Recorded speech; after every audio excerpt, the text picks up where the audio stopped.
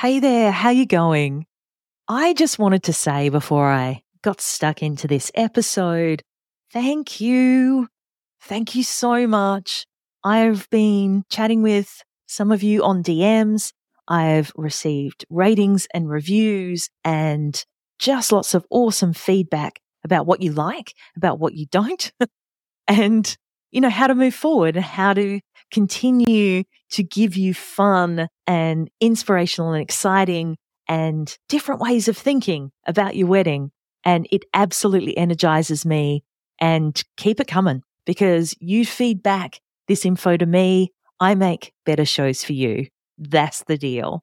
So let's talk about these bloody wedding traditions. While there are countless permeations of the different history, meanings, traditions, superstitions, cultural influences and religions that you may want to consider and include in your wedding planning and your day of activities, the number one thing that I implore for all of my couples and you to consider is, what does this mean for us? Long-standing customs that are followed and passed down from family to family can be a beautiful and sentimental connection to your foundations, history, and identity. And there is seriously much to be said for including meaningful and connection-filled rituals and moments of pause in your wedding. The continuation of these practices, they offer a chance to feel a part of something bigger, and they give you a place. You belong. But what I want to address in this episode is the stuff that you feel you have to do. It feels heavy. You procrastinate about it. It can sometimes feel painful, a waste of your time and money, or perhaps, most importantly, it doesn't reflect your values. Today, I'm going to share 6 outdated wedding traditions that don't make sense in 2023 and a few ideas for how to give them a bit of a glow up. So while this is a little tongue-in-cheek, I'm also deadly serious when I say please don't feel pressured into adding any rituals or traditions to your wedding if they don't mean anything to you. Examine why you're doing them and the time and money they'll take too, and make your own way together. Maybe you can start a beautiful and meaningful new tradition that you'll be proud to have your family pass down in the future. Let's get into it. Unbridely is a community of pro-wedding vendors who believe in freedom and integrity in weddings, giving you options, solutions, tips and tricks to create the experience and memories that you and your fiancé really want and deserve. Because we believe that weddings are a team sport. With how-tos, stories and interviews with recently married couples, we find out what went right and what they'd change if they could go back and do it all over again. I'm Camille, and welcome to the Unbridely podcast. Okay, no mucking around. The number one outdated wedding tradition that doesn't make sense anymore is that it's bad luck to see each other before your ceremony. This superstition and practice goes way back to times of arranged marriages, when the couple getting married often hadn't even met face to face yet. The thinking being that if they saw each other before they were joined in marriage, that it was an opportunity for one of them to bail out before the wedding due to the other's appearance. Bad news for the parents trying to set them up for sure, but not bad luck as such. Over the years, this tradition has also been associated with the thought of enhancing that moment when the person waiting at the ceremony space, like at the altar, gets to see their fiancé all dressed up for the very first time as they walk in during the processional or wedding entrance song. I've heard so many brides in particular say that they don't want their future spouse to see them until that moment, and then that they'd better cry or else. And I absolutely get that. No one will be able to change your mind on it either. In all things, this choice is yours and yours alone. But I'd like you to at least consider that. It's not bad luck to see each other before your ceremony. So ditch that antiquated way of thinking. It won't serve you. But also, if your wedding is a one-day event, as most are, you've only got around 18 hours to squeeze everything in.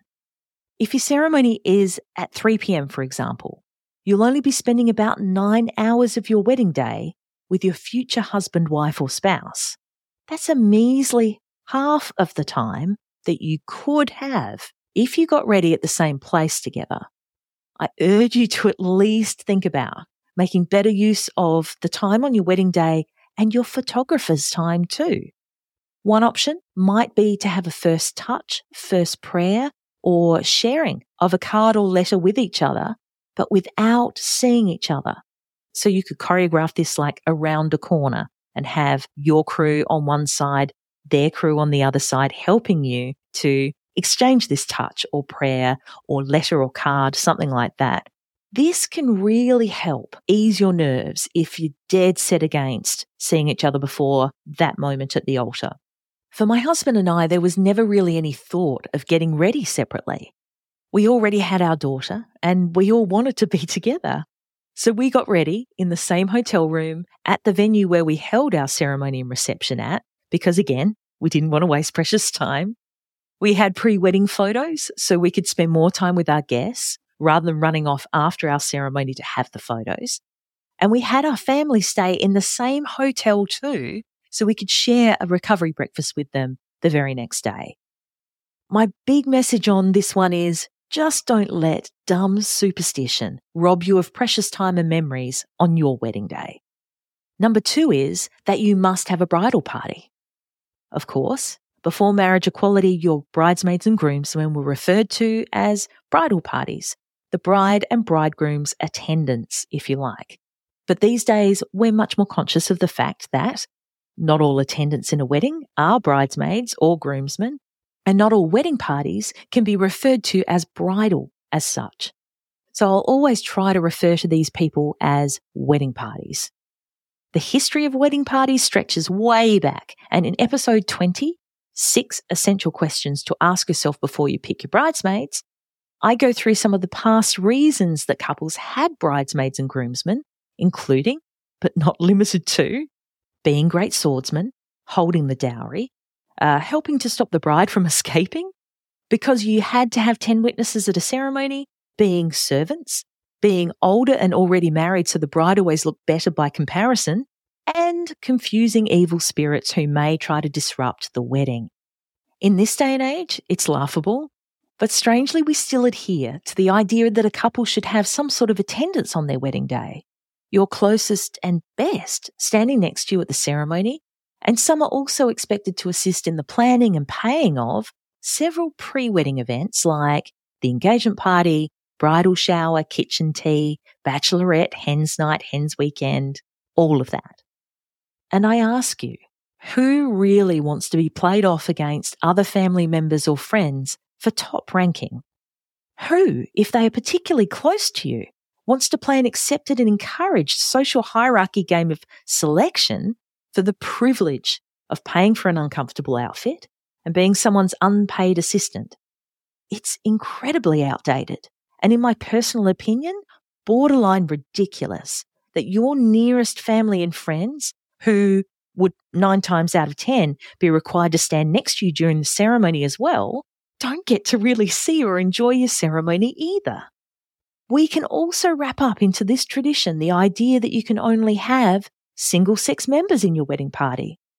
Engaged couples today needn't let 100-year-old gender roles get in the way of celebrating and honouring those they feel closest to. And matching bridesmaids' dresses can go in here as well. While I go into this deeper in episode 20, the idea was, in Roman times, bridesmaids wore the same gown as the bride to confuse evil spirits who might try to crash the festivities and bring bad luck. And then, when kidnapping became a thing, they would dress the same to act as decoys. Nice, huh? All the feminists who feel creeped out right now, please raise your hand.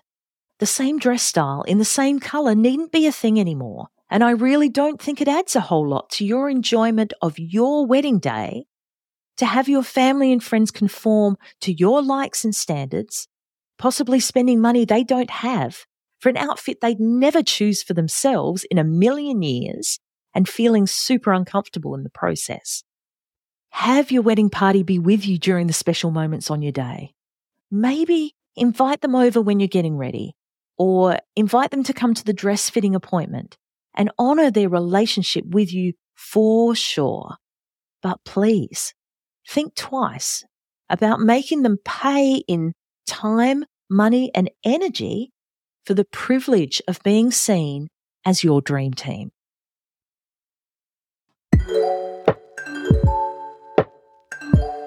Let's face facts. You've always been the planner and the organiser, and your fiancé's eyes glaze over a little when you start talking about the details of your wedding day. But you really need someone to share this all with, to bounce ideas off, and someone who's not going to ruin the surprises, but also be supportive and maybe even offer a different perspective. So when you're needing to get a second opinion about your bridesmaid, your in-laws, or your first dance song, Unbridely Couples is your safe space. Unbridely hosts a private Facebook community where modern engaged couples can share ideas, chat, and solve problems, and generally just get freaking excited about their wedding. We also have a curated list of experienced wedding vendor professionals in there to offer suggestions and tips, insight into how to get the most out of your big day. But with no unsolicited DMs or pushy sales tactics, it's just not what Unbridely is about. So you can search for the Unbridely Couples group on Facebook or just click on the link in the show notes. I'll see you in there. Number 3 is wearing a veil. This one has customs that trace back to ancient Rome and medieval times. There was the whole hide her face in case she's hideous and he runs situation that I mentioned earlier. But also the Romans believed that evil spirits would bring bad luck on the bride, and a veil would, in effect, protect her.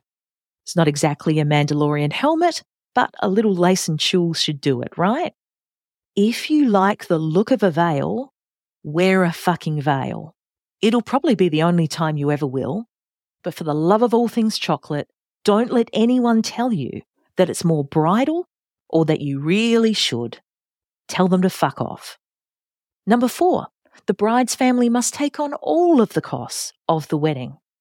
I mean, first of all, at some weddings there are no brides, but anyway, this tradition states that the bride's family should assume the majority of the costs of her wedding because the purpose of marriage, before females were permitted to be anything other than wives and mothers, was to set young women up for life.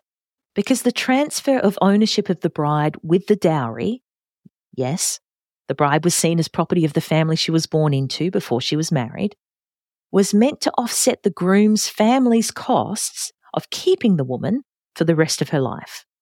The bride's family would pay whatever it took, and often more than they could comfortably afford, to ensure that the groom's family treated her well, and also that the families were seen to be prosperous and worthy. Fast forward to now, and in Western cultures, it's rare to have a situation where a bride's family needs to set her up for life, choose her husband, or compensate another family to look after her. We look after ourselves, thank you very much. Women are now permitted, and yes, it makes me vomit a little in my mouth when I say that, to be independent, to study, to work, to travel, and to make lives all of their very own. So the entitlement with which some engaged couples talk about their families footing the bill for their wedding, to me seems super outdated and quite simply misses the point. If you choose to get married because you want, and then you choose to celebrate your marriage with a wedding, again because you want to, then newsflash, you've signed on to cover the costs too. This doesn't mean that financial, in-kind, or emotional contributions aren't welcome. Oh my lordy, they are super welcome. But to expect it and then be salty because others don't share your enthusiasm for working their fingers to the bone to ensure you've got crystal glassware is pretty gross. Have the wedding you can afford. Number 5, bride on the left, groom on the right. Again, there's sometimes no bride in a wedding, so shock horror, what will we do then? And will someone please think of the children? I reckon The number one question I get asked at a ceremony rehearsal is, what side do we have to stand on? Followed closely by, what sides do our families sit on? Again, it made sense in medieval times, but not so much today. Traditionally, the bride would stand to the left and the groom to the right as the guests are facing them in the church. The idea was that, as everyone was right-handed, poor lefties were smacked out of it way back then, that the groom would have his right hand free to grab his sword to protect his bride from looters, kidnappers, etc. Pretty rough and ready times back then. So if that's something you're concerned about, by all means, stick to the bride on the left, groom on the right tradition. However, if you part your hair a certain way, or you plan to have a fancy blingy hair clip on one side of your wedding hairstyle, or if you have something asymmetrical on your outfit that you want facing your guests and or your photographer, or if you have a tattoo that you want facing your guests or not, or if you have a better side, or if facing one way or the other means that you're facing the sun, and this is another point for an all-shaded ceremony spot wherever possible, you might just want to do what works for you and what makes you feel comfortable. The other caveat I can think of is if the fiancé who's waiting for you down the end of the aisle has a better view from one side as opposed to the other, you might want to swap it around for that as well. I recently married a couple and the groom and his groomsmen were all close to 7 foot tall, so I put them on the side of the ceremony space that sloped away from the location, thus slightly reducing the height difference between the groomsmen and the bridesmaids. So that might be a consideration as well. And when it comes to where your family sit, it doesn't really matter. But they greatly appreciate it if they can see everything clearly and are comfortable, especially your more mature guests, those who are heavily pregnant or have other health needs. Lately, I've been loving having the family seated diagonally opposite their children. So when the couple turn to hold hands and say vows, they're facing each other, their families can still see their faces and expressions more easily. And I've also loved encouraging my couples to think about their wedding party. Do they really want them standing up the front with them for the entire ceremony? Or is there a point where they can sit and watch and enjoy the ceremony themselves? It's something worth thinking about. And number 6 in outdated traditions is tossing the garter. The Dark Ages were a wild time. The garter toss first came about because it was thought that if a guest could tear off a piece of the newlyweds' clothing as they left at the end of the celebrations, that piece of clothing, that little piece of material, was good luck. Family and friends would escort the couple to their bedroom and then the ripping would begin. After a while, it was thought that the bride would sometimes toss her garter, like as a deterrent, or have it loosely pinned to the hem of her dress to ward off her enthusiastic guests. The bridal garter was also seen as proof of the consummation of marriage, with the groom presenting the garter to family and friends following their first night together as a married couple. Ew. In the 1800s, the race for the garter started to become a thing, and single groomsmen would race from the church to the bridal home, and the bride would toss her garter to them as the winner. This was then thought to evolve to the groom tossing the garter to his groomsmen, and some actually pinning it to their hat for good luck. And now generally, the custom is that during the reception, the single men will be called to the dance floor where the groom will retrieve an ornamental garter by his hands or sometimes his teeth and then toss it to the crowd, where it's thought that the lucky guy who is going to be the next to be married will catch it. So if you want to do this, you think it's a fun tradition, it's great for a laugh, crowd participation, then please go for it. Dial up an appropriate tune and have fun.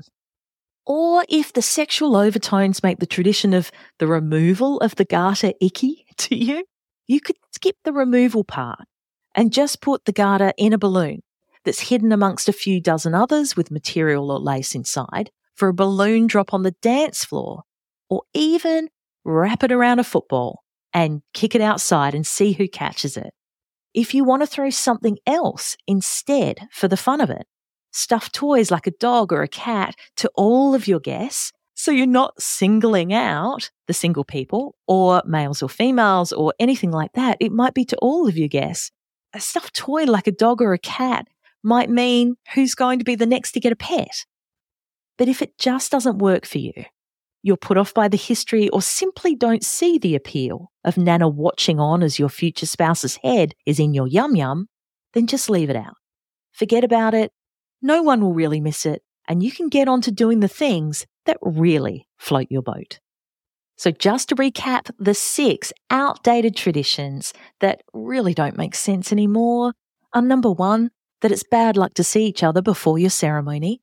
Number 2, that you must have a bridal party and they've got to be dressed the same and they've got to be female bridesmaids, male groomsmen. Number 3, that you should wear a veil. Number 4, the bride's family needs to take on all the costs of the wedding. Number 5, bride on the left, groom on the right. And number 6, tossing the garter.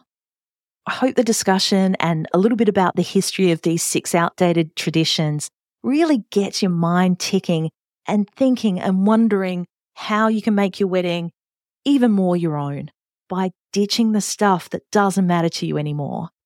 If you have any experience or any ideas about these 6 traditions, I'd love to hear from you too. You can DM me at any time on Instagram at Unbridely, or you can send me a 90-second audio message on SpeakPipe. The link is in the show notes, and I'll chat to you next week.